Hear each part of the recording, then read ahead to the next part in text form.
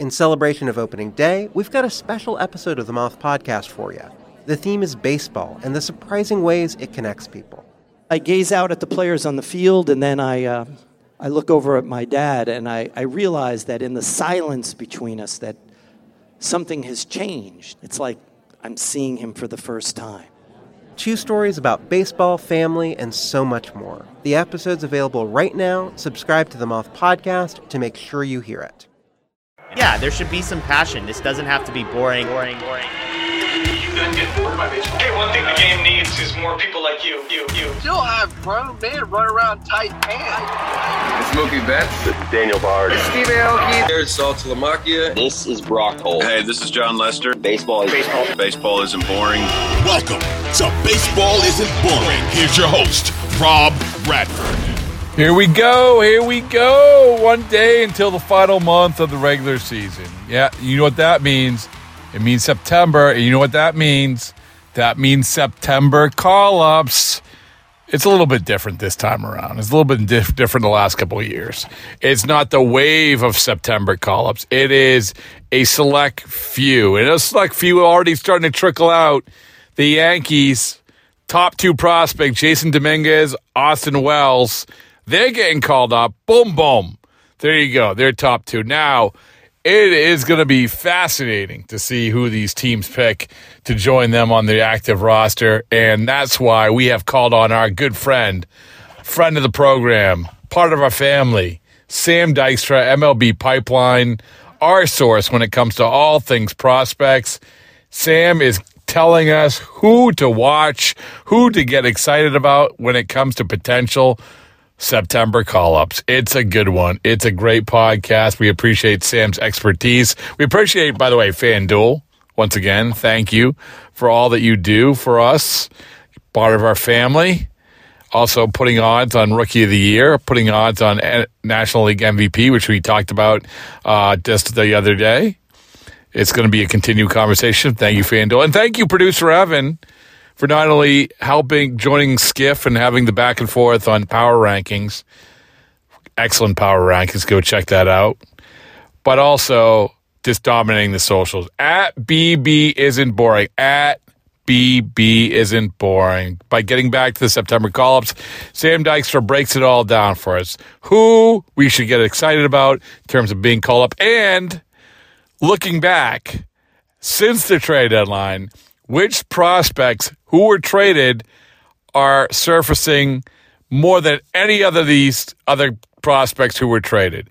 Who is distinguishing themselves with their new teams who were in deals at the deadline? Because we went through the deals at the deadline at the time. Now we can look at guys who have actually come out and dominated. Well, spoiler alert, the Mets.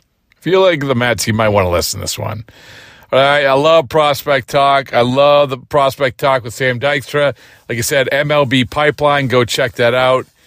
But today, he's on with us. He's on the Baseball Isn't Boring podcast talking about the future, which now is becoming the present. September call-ups. Here you go. One of the most important people we have as a friend of the program, Sam Dykstra, MLB Pipeline. And I'm not just saying that, Sam. You are tremendously important. Thank you.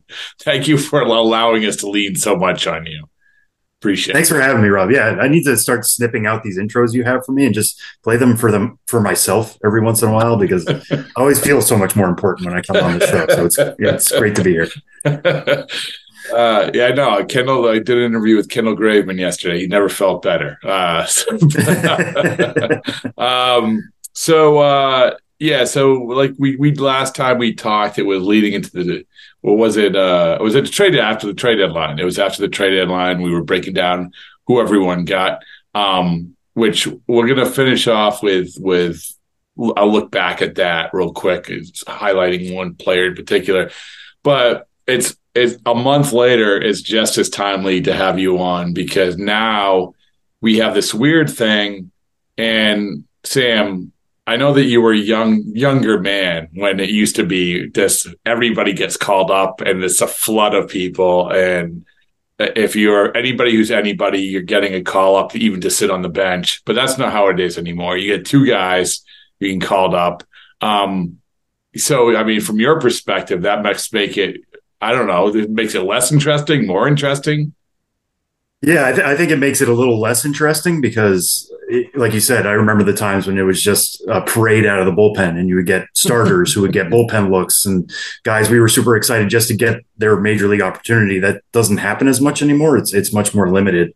So, it's less exciting from my point of view. There's less call-ups. There's fewer guys to talk about, but they still happen. There's still 2 extra spots and teams are still playing for something down the stretch. So you can get creative in that way, but yeah, it's not everybody in the boat anymore. It's I guess the elite of the elite are getting called up now. I mean, unless, obviously you usually have to be in AAA, maybe a little bit of AA, but the elite of the elite, that they aren't going to waste time calling up people. In other words, you're going to see maybe I don't know what I'm talking about, but you're going to see more legit prospects than maybe you will the Quentin Berries of the world. Yeah, maybe. Yeah. I mean, it depends on what you need or what's in your system, right? I mean, you're not going to call up your top prospect from high A, but like Cedar Rafaela, I know we're not in September yet, but he was almost like a perfect example of that, I think, because he is somebody who brings versatility, is somebody who plays center and short, but he is really gifted. He's hitting better than ever at AAA. So, make him the 28th guy on the roster and, let him fill in for Adam Duvall in center field every once in a while. Let him fill in for Trevor Story. And he's really good. He's not just coming in for pinch running or defense at the end of the game. He can start too. So getting those really quality guys who are well-rounded, those are the ones who are going to get the opportunity. Yeah, it's not like, hey, let us expose you to the major league lifestyle. Usually if a guy gets called up now, he's going to play. I mean, it's 28 guys. So, all right, well, speaking of those guys, let's go. Let's do it. Who are you eyeballing when it comes to some of these call-ups? Yeah, one I'm really intrigued to see if it's going to happen is Pete Crow Armstrong with the Cubs. Pete Crow Armstrong, for people who don't know, I just mentioned Rafaela as a really gifted defender. Pete Crow Armstrong might be the best defender in all of the minor leagues. We've thought that for a few years now. He moved from the Mets to the Cubs in the Javier Baez trade a few years ago. It was a 1-for-1 swap. At the time, he was out with a shoulder injury. He's been healthy the last 2 years and productive offensively and, of course, defensively in center field. They've started moving him around a little bit. That's just to get him exposure to the corner outfield spots. He is a true center fielder, and he's somebody who brings energy to every team that he plays on. So if you're the Cubs and you're definitely in the wild card hunt right now, outside chance you catch the Brewers too, why not inject him into that lineup somehow? Find a spot for him, even if it's on the bench, even if, again, it's a 7th, 8th, 9th inning defensive replacement or a pinch runner. Pete Crow Armstrong can inject that energy into every team he plays, and that could certainly continue at the major league level. So he's one I've definitely got my eye on. So how does that, and I know you talked a little bit about this, but how does that look? Like, how does, like you say, how does that look for the Cubs? Is this a guy who, how many at bats does he come into the defensive replacement? Like you said, he'll supply energy, whatever that is. And by the way, Pete Crow Armstrong, I have talked to, but my conversation with him was about his mom being in a movie. Oh, right, yeah. And I'm gonna get I always get it mixed up with Little Big League. Was it Little Big League or Rookie of the Year? Rookie of the Year. Oh man, it was one of the two. We always get those mixed up.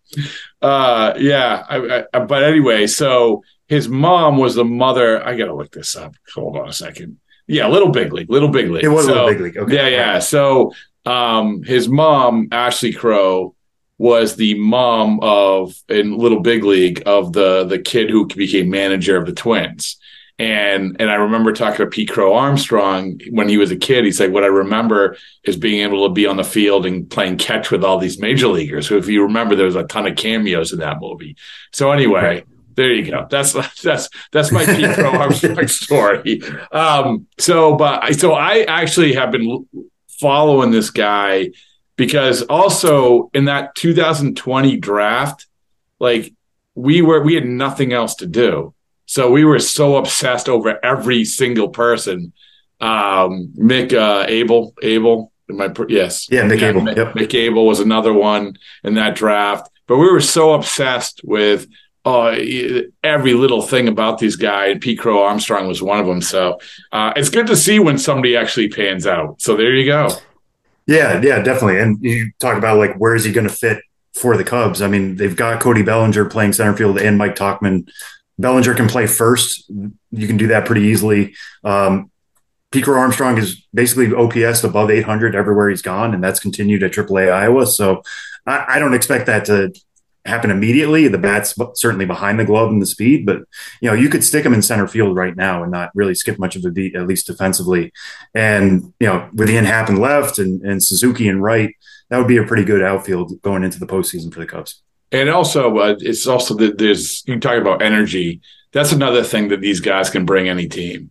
I mean, this every little bit helps when it comes to the optimism. I mean, I think that the Cubs are an example of that. They took off. They said, thank you, Jed Hoyer, for getting Candelario. Thank you for believing in us. Thank you for allowing us to go for it. And they're sitting here with a lot of excitement in that city because of it. And that's the next wave. So, all right. So that's a good one. You got another one? Yeah, another one that I'm not sure if this is going to happen because the Orioles just have too many position players. But one that I'm fascinated to see if it's going to happen, speaking of that 2020 draft, is Heston Kjerstad, their number 3 prospect, somebody who was the second overall pick in 2020, missed all of 2021 due to heart issues that stemmed from COVID, was coming back last year, slowly building his way back. I saw him in the Arizona Fall League, looked like who he was at Arkansas, with a real power stroke to right field. He's a left-handed hitter. It's a swing that works perfectly for Baltimore, especially with that deep left field that they have now. I was talking to him in spring and kind of joking. I'm like, how much are you going to aim for Utah Street? He's like, I don't know. Let's get there before that happens. And then he had a little smirk. He's like, I would love to do it, though. It's a perfect swing for that ballpark. He's an outfielder. He's gotten some time at first base as well. So they are moving him around, trying to figure out how he pieces into that lineup. But he's gotten significantly better this year when he's been healthy and he's been playing all season long. If the Orioles, have real aspirations to go for it this year, and they have every right to do that, again, you kind of hope for an all hands on deck situation. I don't know if he comes in to be a full-time outfielder. I just don't see that happening immediately.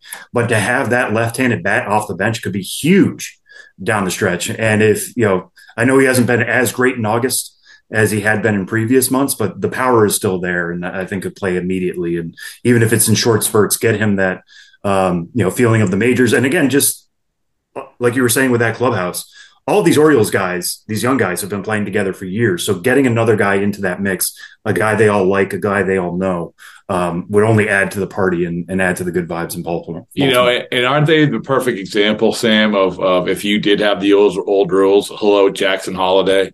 I mean, right? Yeah.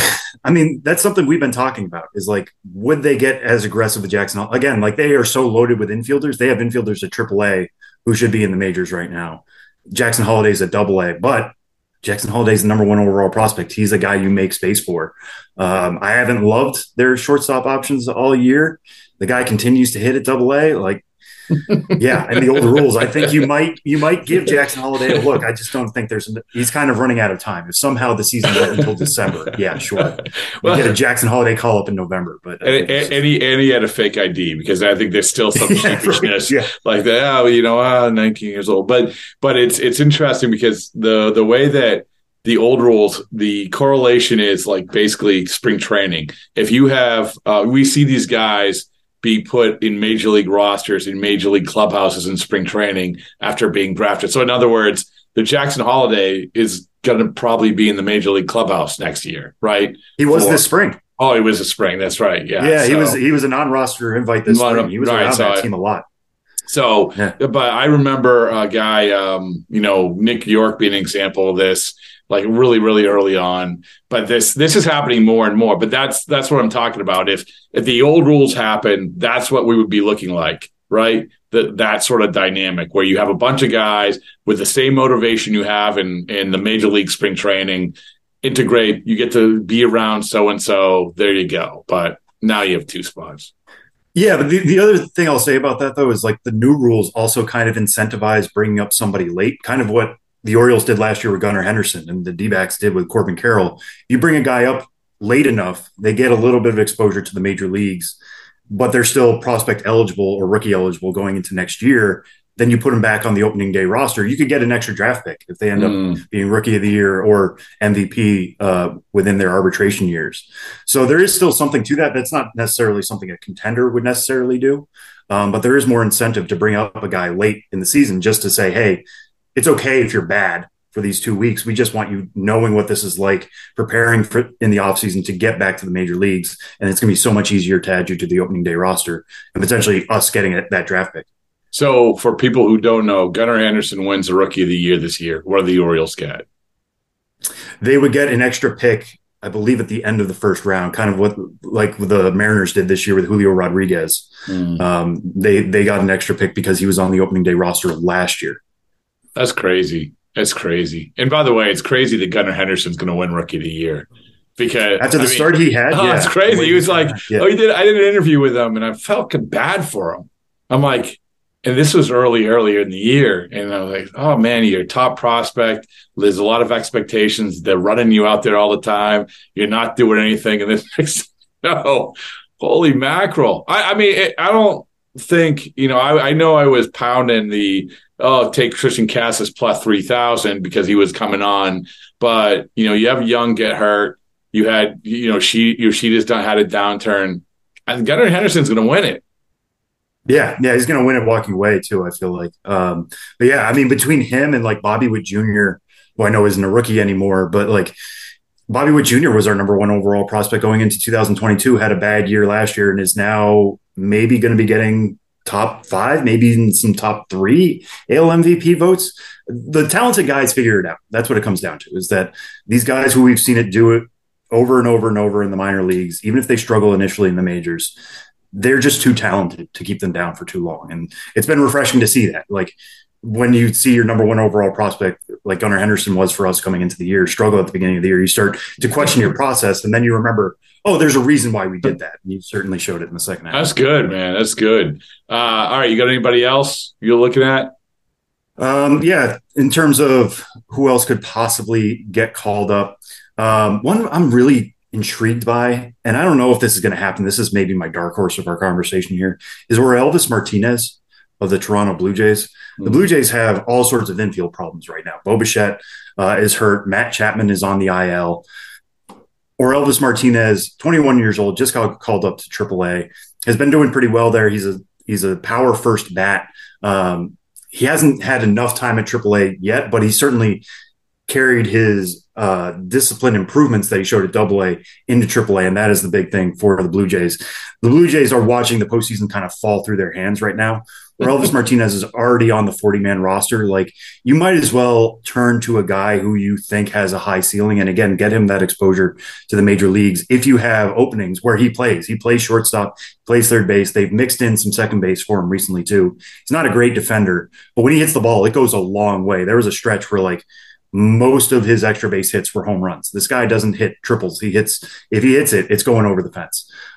So if I'm the Blue Jays, I'm trying to put everything I can into it. I know they called up Mason McCoy, who's not really a prospect, not a really great hitter, but was around. Elvis Martinez is on the 40-man, and I think fits a lot of things they're going for. It might be a little too aggressive, but I would like to see the Blue Jays get aggressive. They need to do something if they're going to get back in this hunt. Yeah, as producer Evan calls them, they're mercurial. There's no better word. Yep. Mercurial of Toronto Blue Jays is kind of crazy. Well, to go back to a conversation a month ago, that was such a fun conversation about you telling us who all these guys are coming back and all these deals, and it's all because it's allowed us to follow a lot of them. And one guy that I've really followed is a guy that I want to go into the clubhouse today. I'm going over the Houston clubhouse and ask some guys about it. Maybe they've come in contact with Drew Gilbert, who obviously was traded in the Verlander trade. So of all the guys who were traded, I mean, you can mention a couple, but Gilbert is, the Mets might have found something here, right? Yeah. I mean, when that trade was going down and we were thinking about like, the Astros are getting Verlander back. It's like, well, it's going to cost their top prospect, and that's Drew Gilbert. Like, it has to. There's no way they can do this deal without including Drew Gilbert. So that's what happened. I mean, he was included. Ryan Clifford was included. It was a high price to pay for the Astros, and I think the Mets did pretty well in that deal. They paid money to get both of those guys, but both of them are off to decent starts, but definitely Gilbert is off to an even stronger start than Clifford so far in the Mets system. Right now, he's been playing at Double-A Binghamton. He's batting .342. He's got an OPS of .977. The big question mark for him is like, how much is the power going to play? Because kind of similar to what we were saying before with PCA, he brings energy everywhere he plays. That was something that happened at Tennessee. He was a guy who always stood out in the field. He was just energetic, flying all over the place, swings super hard. Like, everything he does feels like it's at 110%. It's just he's not the biggest guy in the world. He's listed at 5'9". Is the power going to be average? It's certainly playing so far, and I think that comes from just how hard he swings. It's more about bat speed than it is pure strength, and that works. It works for him. So the Mets might have found a center fielder or any type of outfielder, really. You could stick him anywhere. A future outfielder, and he might be there as early as next year, already at Double-A. Like I said, already been productive since the trade. We'll see how he ends the season, but I'm actually headed up to Binghamton right after this call, Rob. We're doing the MLB Pipeline Game of the Month up there in Binghamton. So I'm going to check in on him. I'm going to check in on Luis Angel Acuna, who they got from the Rangers in the Max Scherzer deal. This Met system is remade, and Gilbert's a key piece of that. So I do want to ask you about Acuna. I saw his numbers they hadn't obviously jumped off the page like Gilbert has, but when you're talking about Gilbert and his stature and the way that he plays, and I hate to do this comp game, but I do it anyway. Who does he remind you of? Is there any player that he reminds you of? I've heard some Brett Gardner comps as a kind of smaller dude who just is always looks like he's always giving 110%. And it's not a perfect one, again, because, I don't want to just say small guy who's energetic as Brett Gardner, but I've heard that before. That's the one that I've heard come up the most. And like, when that happens, you think, well, Brett Gardner wasn't a great player. Like, so why is Drew Gilbert a top 100 guy? But Brett Gardner had a long career. He was a good player. I mean, that's the thing. He was a good player for a long time. Like, that's difficult to project for any minor leaguer. Like, at a certain point, you just take, hey, here's a guy who's going to be worth, 2 to 3 wins or 3 to 4 wins for 7 to 8 years. That's great. Every team needs one of those guys, and Drew Gilbert could be that guy for the Mets. So, like you said, you're going to go see Acuna as well. So, and I know that people, when these trades are made, all of a sudden, and we talked to plenty of these players because I like that conversation. What's it like to get traded? The pressure that's being put on you. We just had this conversation with Josiah Gray with Washington, had it with a couple other guys in that clubhouse. That clubhouse is almost made up of all these guys who came over in big trades, the Washington Nationals. But with Acuna, like what has been the takeaway so far with him? I think he got off to a really slow start. Like you said, the numbers, if you look at them zoomed out, are not comparable to Gilbert. And I think a big part of that is just change. I mean, he went from the Texas League to the Eastern League up in the Northeast. It's a big move. There's a lot that can go into that. He's still plenty young. He's only 21 years old, having to trade or change teams like that quick. So he got off to a slow start. He's certainly come around since. I think that was just a comfortability factor, trying to grow into a new place with new coaches and all that. Still feel the same way I did about him at the time of the trade. He's a guy who can play shortstop or second base, probably a future second baseman, but could be maybe Gold Glove caliber there. He's stealing bases just like his brother. Doesn't quite have the speed of his brother necessarily, but has the aptitude to steal bases. He's even talked about they're in a competition with each other to see who can steal the most. I think Ronald's going to have him, but I would love to see that competition come to the NL East. And it's hit first profile on the offensive side, hit over power, I should say. Still needs to lift the ball a little bit better. But once that happens, and it certainly could as he gets deeper into his 20s, again, the Mets could be looking at a solid 4-win player at second base playing up the middle, which is incredibly valuable. Is there anyone else from the deadline? Maybe for the Mets, I don't know. But anyone else from the deadline who's jumped off the page for you? Yeah, one who I'm keep coming back to is Thomas Sagisi for the St. Louis Cardinals. He came over in the Jordan Montgomery trade. Not necessarily a top 100 guy. Acuna and Gilbert are. But when you look at what his numbers have been so far for Double-A Springfield, he's hitting 354. He's got a 1.153 OPS since coming over. He necessarily doesn't have to have that change factor that Acuna did. He just moved within the Texas League. So a lot of these places he's played in before. It's a level he knows. It's one that he understands. It's a league that he understands. But the guy has always hit. He's always been a hitter. He's a career 304 hitter in the minor leagues. And that's continued so far in the St. Louis organization. He can play some second base. He's not a shortstop. He's probably going to have to move around a lot to find a defensive home in St. Louis. But the guy's going to go as far as his bat can travel, and it's traveling pretty well so far. I would love to see him get a shot at AAA Memphis before the year is out. All right, and the last thing is the guy, and I didn't prep you for this, so I apologize. But the draft, I mean, I'm looking at Dylan Cruz, I'm looking at Paul Skeens, these guys. And this is the reality that these guys live in. First round picks, high first round picks. Everyone immediately wants to see what's what when it comes to them. What are they doing? It's unfair, but it's just a reality. Has anybody from this draft jumped out so far? Yeah, I mean, one thing that I think has jumped out more than like individual players, and there have been some, but I think it's just such a small sample to like highlight one guy to being like, oh, he's doing something completely different. It's a small sample. Anything is possible out of the draft. But the thing that stuck out to me so far, you mentioned Skeens, you mentioned Cruz. Those guys are already at Double-A, but they're not alone. Hurston Waldrop, the Atlanta Braves, just got called up to Double-A. We're seeing Nolan Schanuel already in the major leagues with the Angels. And the Angels are a separate story. We could go an hour on what the Angels do with their draft picks and what they're doing with their organization as a whole right now. But one thing that we were talking about a lot this summer about the 2023 draft is it's one of the best drafts in recent memory, especially at the college level, because that is filled with guys from the 2020 draft who were high schoolers. And because it was a shortened 2020 draft, more guys went to college, more guys gained better skills, and the college group was really robust and really good.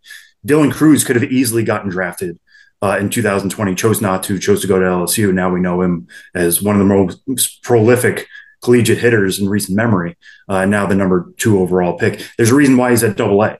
Same thing with Paul Skeens. It's not just like, oh, teams are getting more aggressive. The talent has actually been there. And the talent is getting rewarded in the way they're getting pushed. Kyle Teal with the Red Sox, like he's at High A Greenville right now, and he's really productive there. I would love to see him at Double-A Portland, and that is not something I would have predicted for the Sox at the beginning of the year, that they would get aggressive with their draft pick. But you know, the opportunity is in front of them, and all of these guys continue to answer the bell. Yeah, it is. I mean, the 2020 thing, man, it's fascinating, right? We're going to look back at that, whether it's what you mentioned or whether it's how teams were evaluating these guys, how they were able to scout these guys, the small sample sizes. And also the other thing, Sam, is the guys who were, and I was talking to an executive about this the other day. I would love to look back at the guys who were drafted or not drafted, because it was a 5-round draft, and who signed as these $20,000 free agents. Find the most successful guy. Maybe I don't know, but it was like because obviously, to refresh people's memories, there was only 5 rounds that year, and then after that, it became a recruiting frenzy because every player after that you can only sign for $20,000. So I don't know if anyone jumps out. I mean, I know there are definitely some who we have now ranked. The one for this is just because he just got called up was John McMillan of the Kansas City Royals. He's now in the major leagues. He's a pure reliever, but he struck out 8 over 4 innings to begin his career, which has been great. He's got a near top of the line fastball, a really, really good slider. Again, pure reliever, 25 years old, but somebody who was drafted in the 11th round in 2019 chose not to sign, thinking like, well, it's going to be a normal draft next year. I'm just going to re-enter, and I'm sure I'll help my stock. Maybe he would have been like a 7th round pick or something. But the 7th round didn't exist in 2020, so he had to sign as an undrafted free agent, which is unfortunate for him. But here we are 3 years later, and John McMillan's a major league reliever and a successful one so far. See, I knew you were that good. I knew that you would find an example for me. So all right, excellent stuff. All right, Sam. Well, drive safe. Words that I never thought I uttered to anyone. Drive safe to Binghamton.